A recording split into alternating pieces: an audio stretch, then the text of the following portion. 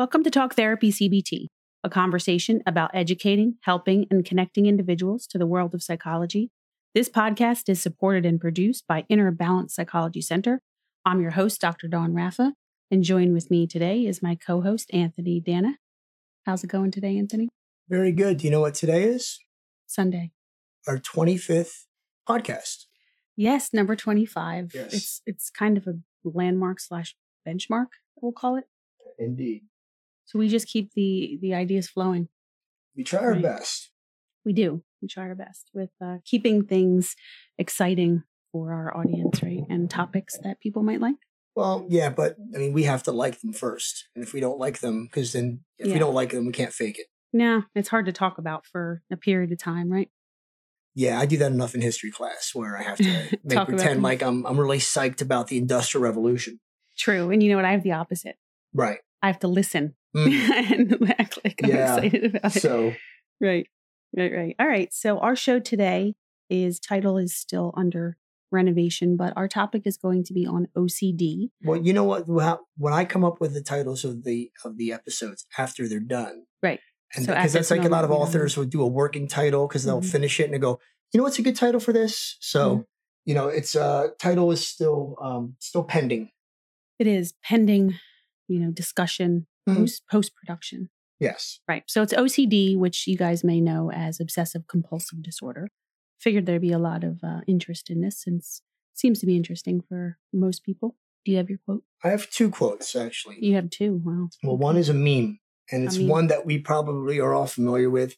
Mm-hmm. I think this is a picture of a young Carol Burnett, and it says, you call it OCD. I call it put the effing thing back where it belongs. And then there's like a picture of Carol, and she's kind of got like a smile on her face. She looks dopey. Yeah. And then the second one is by a Chrissy McDermott. If you want to Google her, I didn't really have time to, but OCD is like having a bully stuck inside your head and nobody else can see it.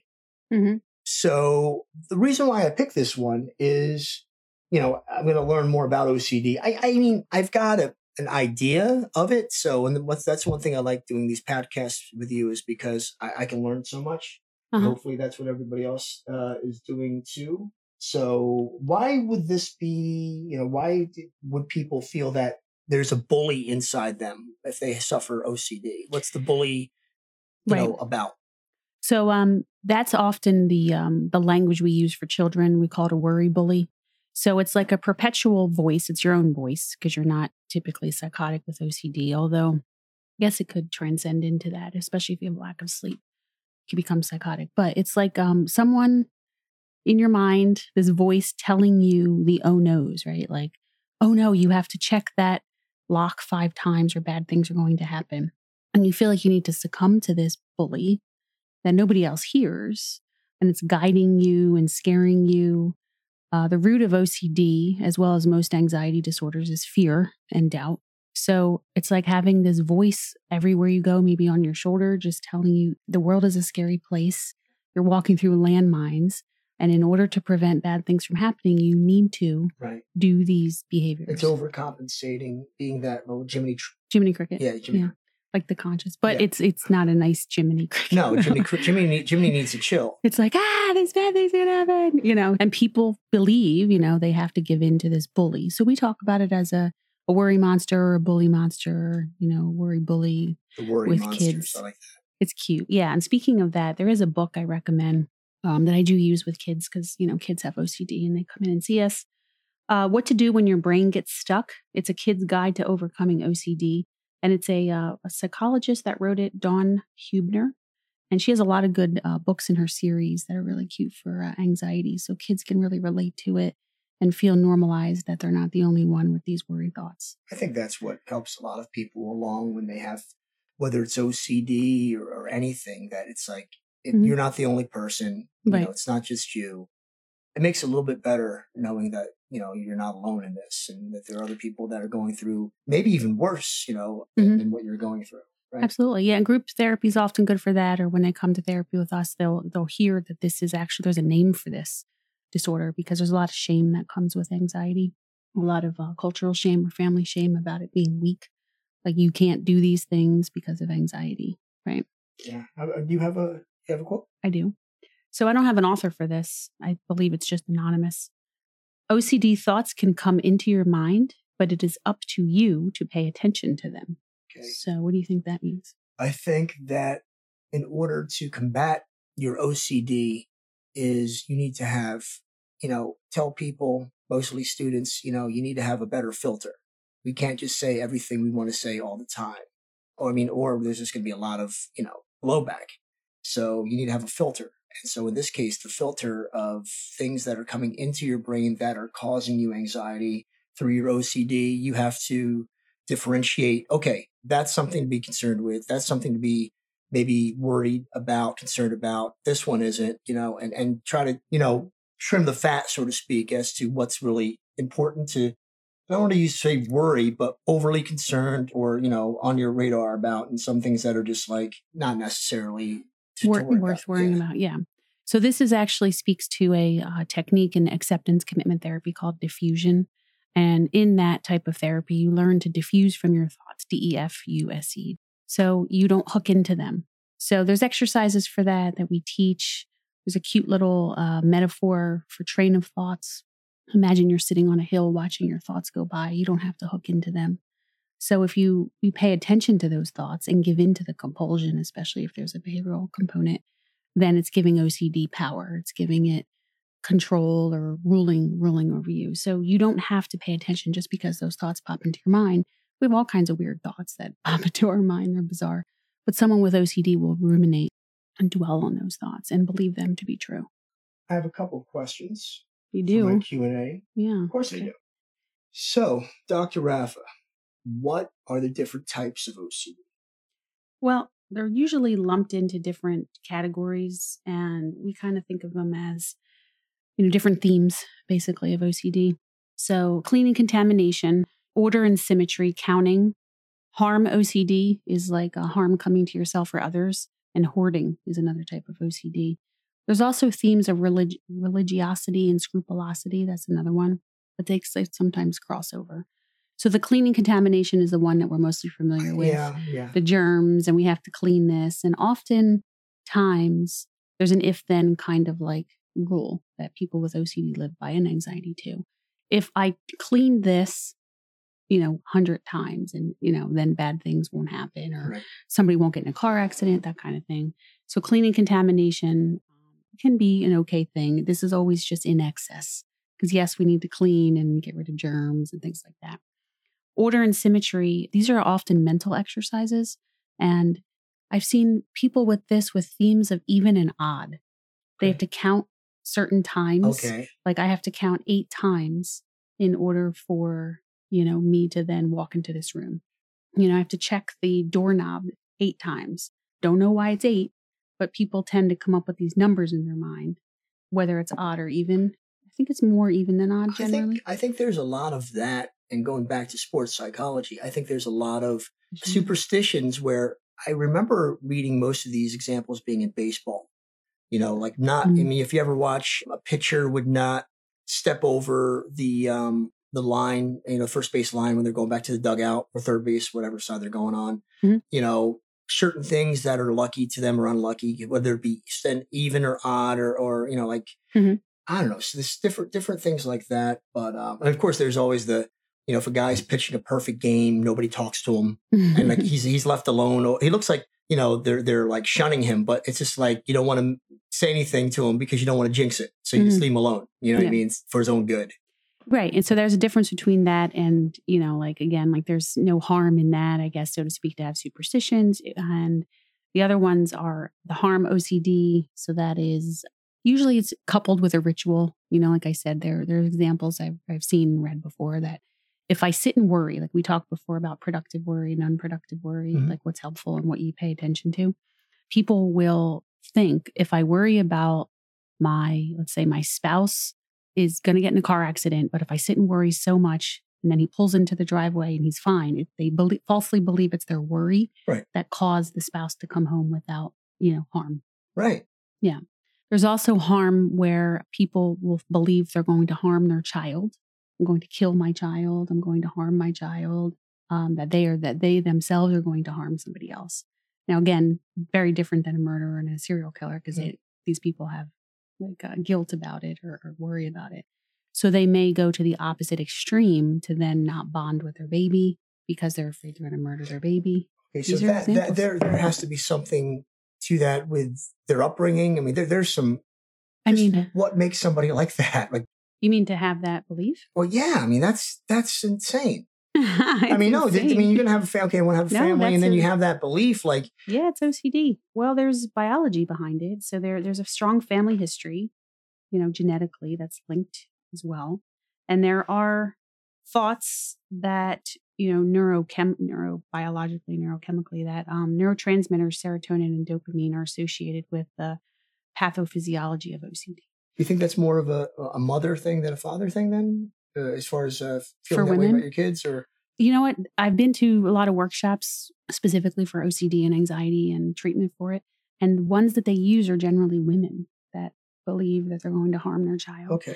Well, because they're the ones that are nursing and the caregivers for the most part compared to the father, obviously. Right. So exactness and symmetry is the other one. The hoarding is now in the DSM-5 as a type of OCD. People that are holding on to things in order, they get some emotional connection. I have a tinge of that, but I blame my mother. She was it's learned. A lot of it is learned. Some of it is learned, And then there's, I mentioned the religious themes and the scrupulosity. That's like the devil is going to harm me if I don't do these things, or God is going to punish me if I don't do these things. So maybe that comes from religious upbringing as well. Well, I think if you're devoutly Catholic or any religion you are devoutly, you obsess on it, and you, Martin Luther used to, his OCD was to punish himself. He would sleep in the freezing cold without blankets, and he felt like this was his way to show God that, look, I'm punishing myself, and I'm for whatever he thought. He was just paranoid about anything that he didn't think that was looked fondly upon God. I guess he was a bit neurotic. Yeah, and there are links with the neuroses and neuroticism as well. So there's different themes, and they generally fall into those themes. I've had people come in with all different ones. Definitely not. I haven't seen too many with the religious themes, in my practice.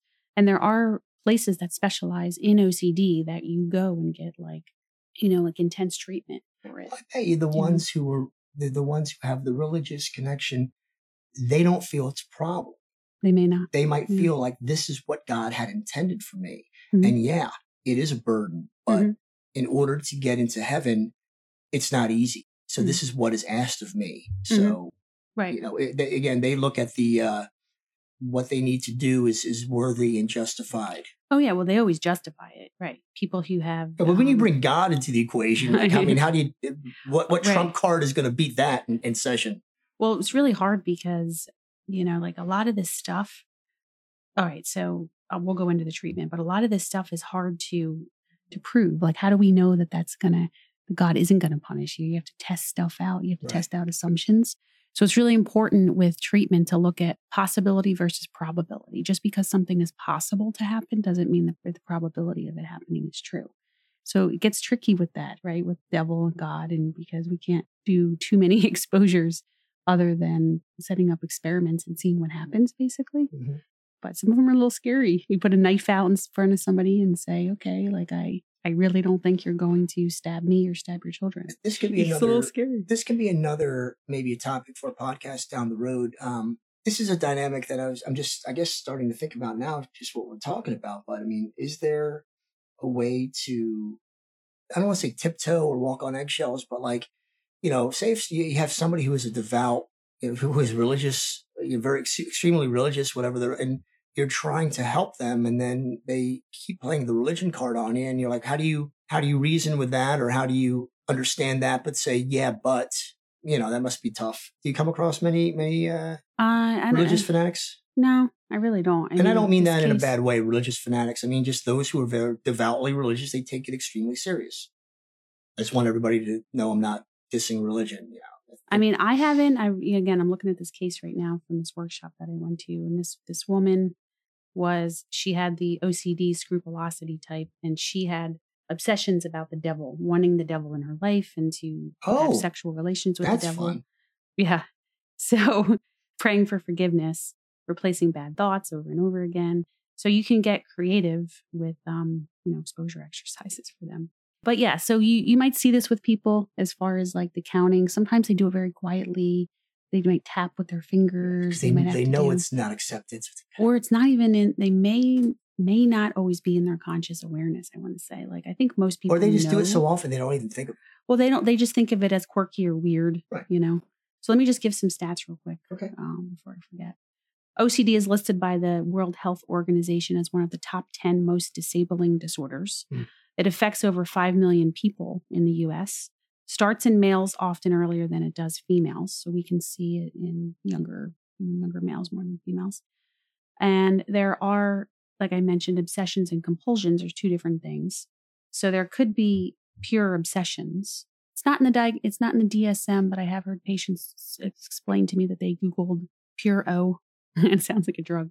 It's like pure obsessions without the compulsions. But so they're not simply excessive worries about real life problems. Person attempts to ignore the obsessions or neutralize them with some other thoughts. So again, there's like treatment for this, but it has to get in the way of their functioning.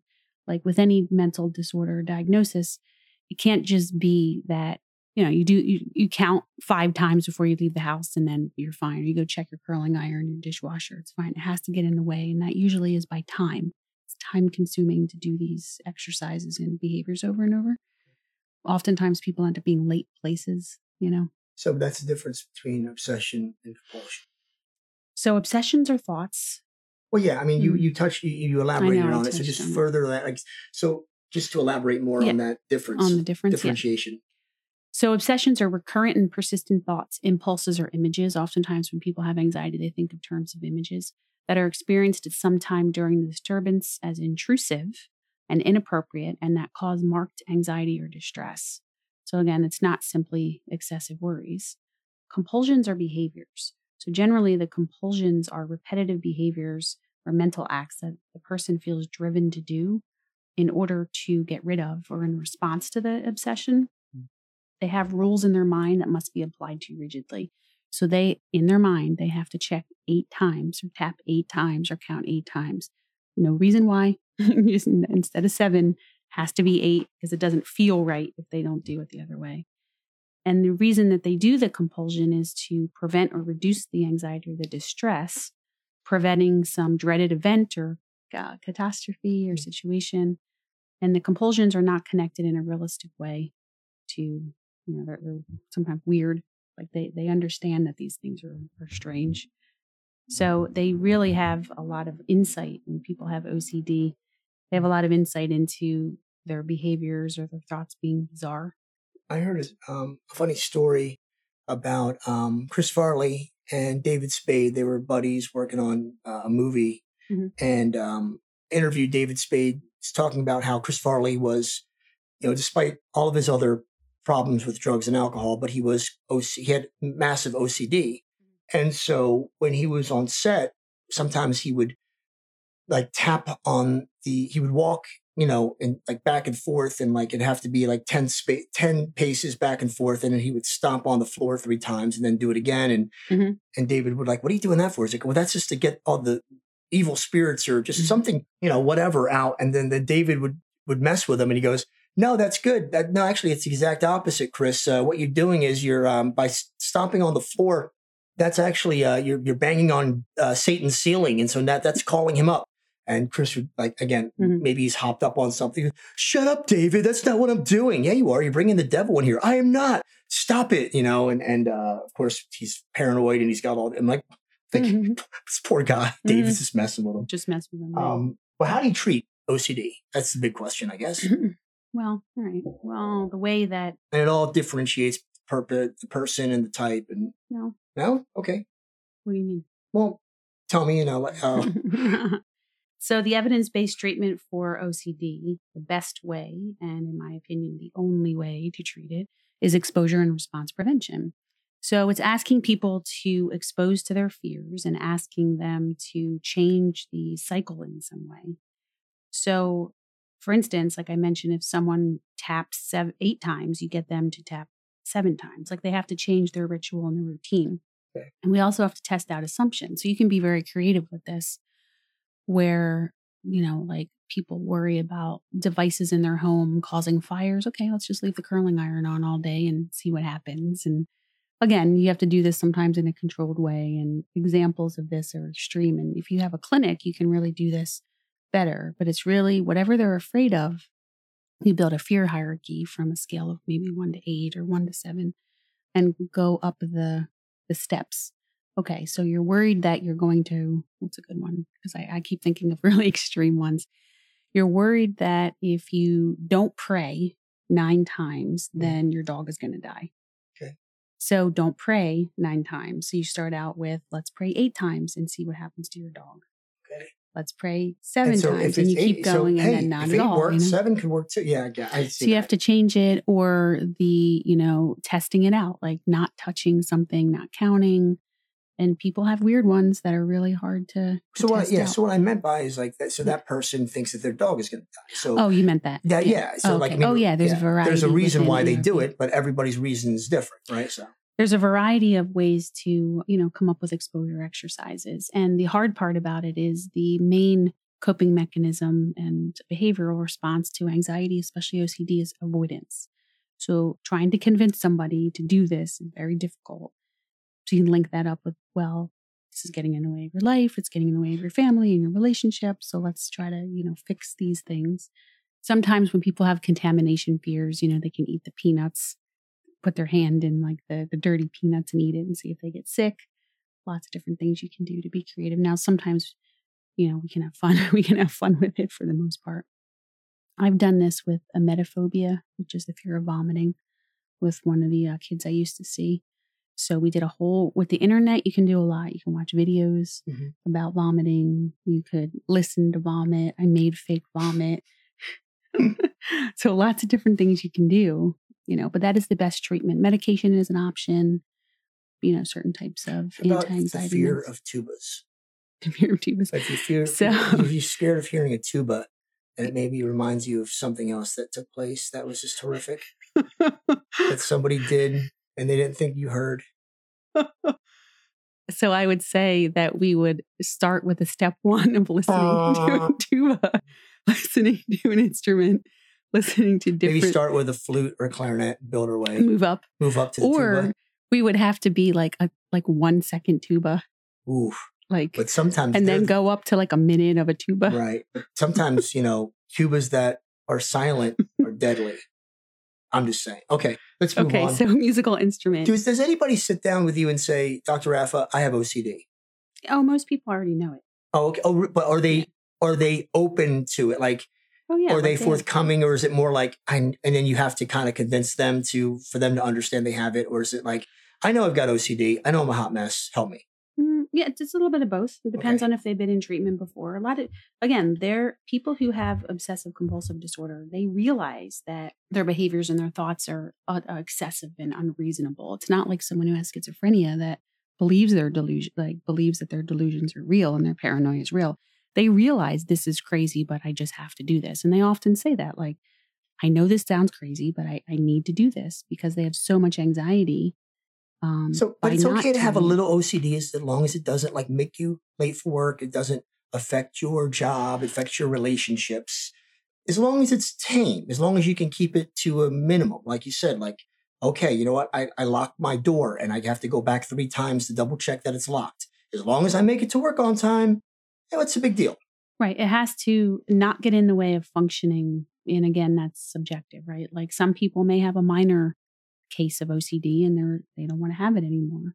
Okay. And the thing about exposure and response prevention is, again, convincing people to do this thing that they've been avoiding inevitably causes an increase in anxiety. So we do a before, during, and after, like a 0 to 10 SUD scale to see where their anxiety level is. And your anxiety is going to go up. When you hear that tuba, when you count 7 times, when you see that vomit, it's going to increase, but sit with it and let the anxiety go down.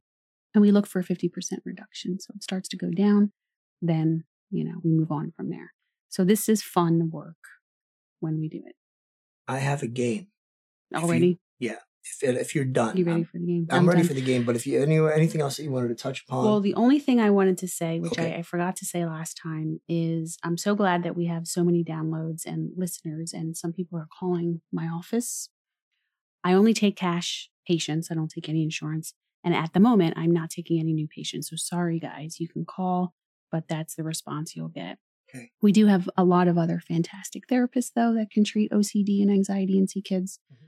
But I appreciate your phone calls. But yes, I don't have room at the inn right now. Room at the inn. No vacancies. No vacancies, Dr. Raffin. All right, so go ahead. All right, so this game is OCD or not. I couldn't come up with a catchy title, but I'm going to give you 2 celebrities. And you tell me, celebrities, icons in history, and you tell me which one has OCD and which one does not. Okay. Now, I tried to, first of all, Yeah, and this isn't verified. This is just as much information as we can. Yeah, exactly. Or that they may have disclosed. No, most of them have disclosed. Okay. Yeah, so.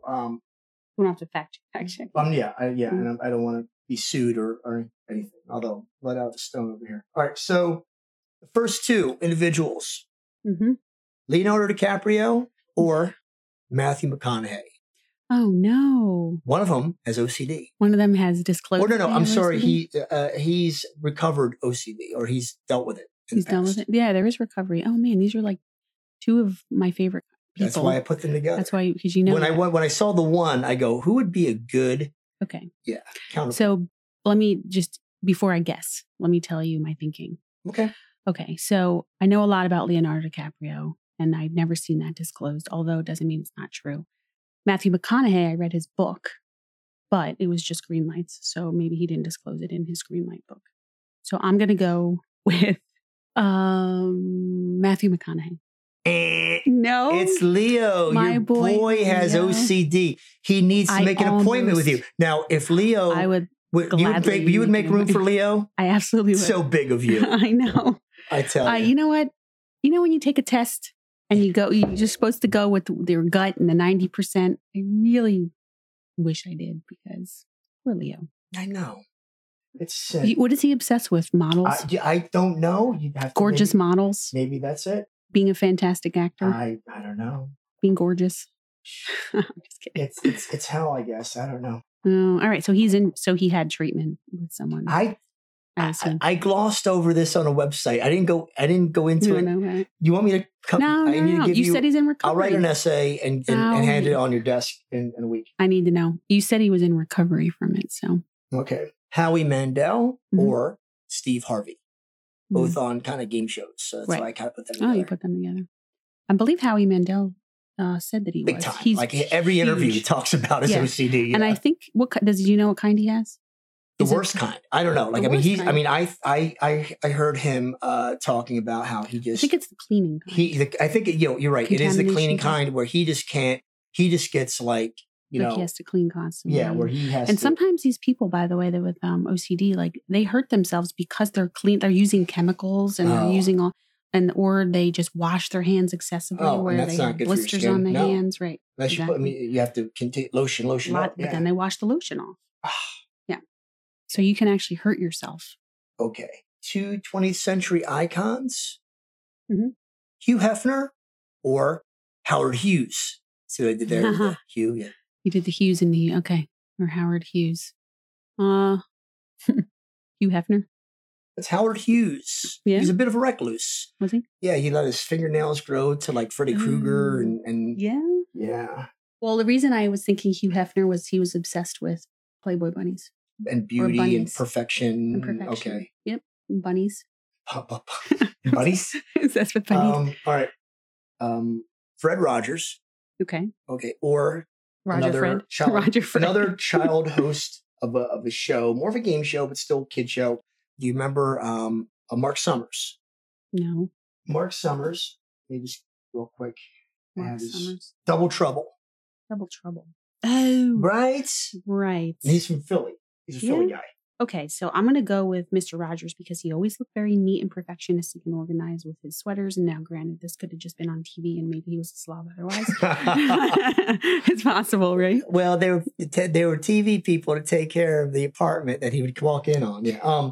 No, it's actually Mark Summers. And I saw, so in an interview, he talked about this. So if you're familiar or you remember the show Double Trouble, Yeah, vaguely. Yeah. people would get, this is where the whole slimed thing is on Nickelodeon, right? Oh, yeah, yeah. And they'd get slimed and he's on a show. Right. So he is like he got OCD and Mhm. cleanliness is next to godliness. And he's on, and I think that he got slimed a couple of times by accident That's or whatever. And he exposure. says it helped him with his OCD, but when That's he got the exposure. part, he was petrified because it's like, it's a big break, Yeah. but he's got these issues. So sometimes people can face these fears, especially the health anxiety, people being afraid of catching an illness. Like, again, one of the kids that I was seeing had the emetophobia. And one of the best things, and obviously she's fine now, was getting a stomach flu. You know why? Because then she threw up.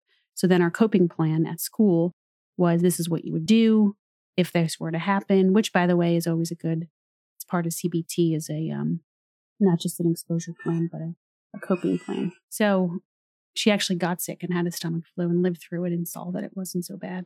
There's a great, There's natural exposures. I wanted to we looking up. look up real quick because there's an excellent video, about 7 minutes of Mark Summers. And he's on The Tonight Show. It's a famous scene. Burt Reynolds is on with him, the late, great Burt Reynolds. Well, some of you might not think he's great. I do. Anyway. His mustache is great. The toupee is great. Probably the best toupee I've ever seen. And the mustache, yeah. Right. But he is on with Mark Summers, and the two of them just throw water at each other, and then it gets crazy. It's a Jay Leno Tonight Show, so it's not that old, but it's pretty old. Okay, I digress. Next two, Albert Einstein, Walt Disney. Mm. Oh my goodness. I think Albert Einstein. You're correct, Albert Einstein. Yeah. Do you know what kind he had? No, I didn't. I should know. You know what? Really, I should. I should have. You could have. Could have. And I would have liked the look for I'm you getting to. now. I should have elaborated liked. on each one. I could cut, a couple of. But hey, now there's something for the people listening. Can now go Google Einstein, and they can see exactly what kind of OCD that. Counting. Probably a lot of people. He was good with numbers. Silently have. Yeah, he probably had something with numbers and the mental stuff. So again, it has to get in the way of functioning. So clearly he was able to function. Now, I don't know how debilitating his may have been, but he was able to function and not necessarily in a mental institution because of OCD. Next two, I've got 6 more. You have some ladies? Yes, they're coming. Okay. Thomas Edison. Okay. Nikola Tesla. Tesla? Is that your choice? That's it is Tesla. Yeah. I think I heard that. Okay. Yeah. It makes sense too. Mm-hmm. Okay. Ladies. The ladies. How about this lady? Lady Gaga Uh-huh. or Katy Perry? I now remember when we looked up diagnoses. Katy Perry had depression. I know that. I'm going to go with Lady Gaga. It was Katy Perry. It was KP. And I don't know the ins and outs. So. Well, listen, sometimes people have comorbidities, meaning that they have more than one diagnosis. I have some people who have OCD and generalized anxiety disorder and social anxiety disorder and PTSD. So a lot of anxiety disorders, right? Yeah. Mm-hmm. All right. Lady Gaga. Okay. 2 of the greatest directors of all time, Stanley Kubrick or Francis Ford Coppola. I believe you've shared this with me in your love of Francis Ford Coppola. Maybe I have, or maybe he had something else. Maybe so, maybe not. Yes. It's a Fish song. Maybe so, maybe not. Okay. So Francis Ford Coppola and who else? And Stanley Kubrick. Stanley Kubrick. Loved red and blue. All right, Stanley Kubrick. That is the one. Francis Ford Coppola was bipolar. Yeah. And Right. Stanley Bipolar. Kubrick is OCD. Okay. Mhm. Next up, it's the Battle of the Jessicas. Jessica Alba versus Jessica Biel. J&J. So Jessica Biel. Alba. Really? Yeah. Yeah. Yeah. I could see that. Okay. I could see that. Next, Battle of the lead singer of the boy bands. Justin Timberlake versus Adam Levine. Oh, gosh. I want to say Adam Levine. You know why?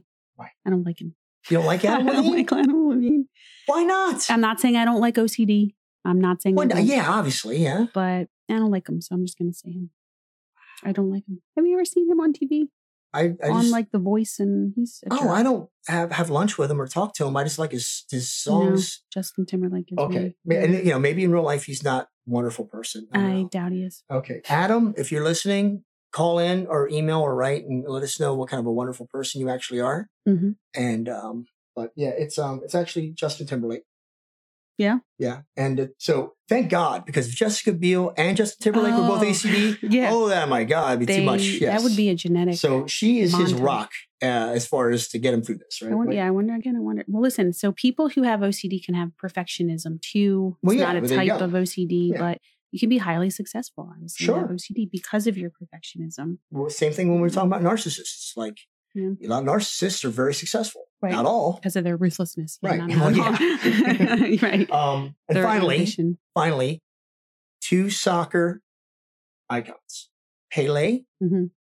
or David Beckham? David Beckham. David Beckham. I want to say I heard that. Okay. Before. So any common theme with these people that you can see? I don't know. You know what? You want me to do that? That's pattern extra of things you behaviors. want me to do. No. A common theme between these individuals. They present very perfect or they present very put together. And maybe there's some of that. Now, I don't know about Albert. Was it Albert? Okay, Howard Einstein? Hughes was kind of a hot mess from the get-go. I'm trying to look at anybody else who... Yeah. Stanley Kubrick Yeah, was maybe kind of a not. creep. Everybody Okay. else seems Well, okay. Justin Timberlake, Leonardo DiCaprio, Right. Alba, Jessica Alba, David Beckham. They're all good looking. I don't know if there's a correlation So if to you're being good really looking- good looking and having OCD. Maybe. Maybe Maybe Beckham. there's- Yeah, there are a lot of. Okay. Yeah, Tesla was quite handsome. Yeah, I don't know. Marilyn Monroe said that Einstein was the sexiest man she'd ever seen. So there you go. Yeah. Yeah, that's what she said. She literally. Was she high? Well, was she? Because he's so smart. She was attracted to his brain. To his She was intellect? like, yeah, his intellect. She knew him. She knew, like they met. Yeah. And like, I guess she said, listen, it could have been just like a publicity stunt or something to get her in the paper. I don't know. Who knows? Good to know. This is why history and psychology interweaves well. I was talking about our podcast to somebody, and generally, I don't know about, well, I guess it doesn't really go your way, it goes my way. Oh, is he a therapist or a psychologist too? No, he's a history teacher. And I have, psychology's in everything. So history and psychology blend to create talk therapy CBT. Why not? Why not? Okay, so summary for today. Do you want to launch into a summary? Let's see. What's the best treatment for OCD? Best treatment? Yes, according to Dr. F, an Well, evidence-based I'm not treatment. going to, yeah. Do you remember? Just finding out why people do the things they do and then just try to get them to do less of it. I mean, I'm paraphrasing now, but. You are. You don't remember. Jeez. No, I don't. ERP, exposure and response. Exposure. Okay. Yeah. Well. Yeah. Okay. So go ahead. You're supposed to expose to your fears, right? Right. So by doing something, if you do something 8 times a day, going to 7, is it kind of changing the routine and changing the compulsions? Now, again, it's hard with the obsessions because there's not a compulsion. Although some may say that the thinking over and over again is kind of a compulsion, like thinking a word over and over again. So you think of a different word. So there's lots of crafty stuff you can do. Sometimes medication is indicated. Isn't that always the case, unfortunately? Look, it helps us a lot of times with our therapy because in order to convince somebody to do exposure, there's a heightened anxiety that comes along with that. It's a blessing and if a that curse. can help, they get off the hamster wheel. Mm-hmm. They stop spinning. It makes my work easier as long as, it doesn't always work for everyone, but as long as it helps. And of course, I guess the key word here is moderation. Right. Test it out. So it's a lot of testing assumptions to see what happens when, and then looking at the possibility versus probability. Yes, it is possible that if you stop worrying, your spouse may not come home and get into a car accident. But there's this whole thing about causality that I go into using CBT tools and logic. So don't worry. Right. You have to convince somebody not to worry about this thing. Use a worry journal and see if their spouse comes home. The person who obsesses on, if I don't worry all night long and do whatever scenario or whatever ritual, then my spouse is not going to come home safe. And then I'm going to stop doing that. Right. And then after a week, he keeps coming home safe. Yeah. And then on the 8th night, he dies tragically in a car accident. Oh. That person is It's gonna feel gone, right? Like, because they told you, and look what you made me do. And now I killed my husband or wife because of you. It's all my fault and I get sued. And it'll be, well, I don't know if they're going to sue you, but no, they're going to blame themselves before they're going to blame you. But now they're lost and they got more problems than an algebra class. Not only that, like, again, there's no power in worry. I mean, if that was true, we could prevent a lot of bad things from happening just from worry, or make good things happening by wishing, that good things are going to happen. So people erroneously connect their worry with a good outcome. Right. Or if they don't worry, with a bad outcome. Okay. When there's like one of the exposures is like when people worry about, I forget this person that I had. I think she was worried about, elevators, which is a common one. And also like sitting in a room and I'm like, okay, well, the ceiling could fall right now. Let's just wish that the ceiling will fall. And if it falls, I'm in here with you. Like we did that for a while. Right. So we did that. Or writing things down on a piece of paper, because people think that if they have their thoughts written down, it then becomes true. Ooh. So a presenter that I went to had his patient write down, I want my mom to die, and carry it around in their wallet. Yeah, there's some scary stuff you can do. Yeah, he's done some things like put a knife on the table. Yeah. Like, you're not going to kill me. Yeah. Yeah. So I'm not going to jump in front of that train, taking people out in the field and going and making sure they're not going to jump in front of a train. So yeah. Anyway, I digress into OCD nerdiness. Okay. So that's our summary for today. So, give a little bit of information about OCD. There's always more to learn about this topic, I'd say. So, as always, thanks for listening to our show. Catch all of our episodes and more at www.innerbalancepsychology.com or talktherapycbt.com. Email us if you have any questions at info@innerbalancepsychology.com. And remember to stop it and give yourself a chance.